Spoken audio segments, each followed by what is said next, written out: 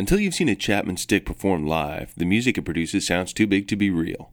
A 12-string electric instrument is sort of like a guitar and bass fused together, but played with a pianistic tapping of the fingers to activate the strings instead of plucking or strumming. And one of the best Chapman Stick players in the world is Tom Griesgraber. A summa cum laude graduate from Berklee, Griesgraber has performed with or opened for the California Guitar Trio, Tower of Power, the Bad Plus, the Tony Levin Band, and many, many more. He's currently co-producing the sophomore album by Rymo of Slightly Stoopid and plans to tour the US and Europe this spring with his duo Unnamed Lands. Here's Don't Look Back by 1995 alumnus Tom Griesgraber.